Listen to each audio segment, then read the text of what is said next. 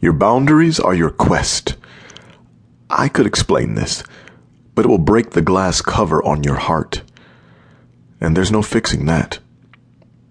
Rumi. To reclaim what you care about and can master, you have to get past your fears, your hesitating attitude. You can't be good at what you do if you don't care, and you can't care if you're not authentic. Think of something trivial to you, like your boss asking you to plan and manage the company picnic. You dread it, and like Moses, think someone else could do it better. But you do it, and find that it requires real imagination to make it a success. You take to the task with a coming appetite. Others love your attitude and your skill at inspiring collaboration. People say it's the best ever, something to look forward to next year. At the same time, you discover new ambitions in yourself and see new ways to put your leadership in play across your job. Not bad for a task that scared you. Step forward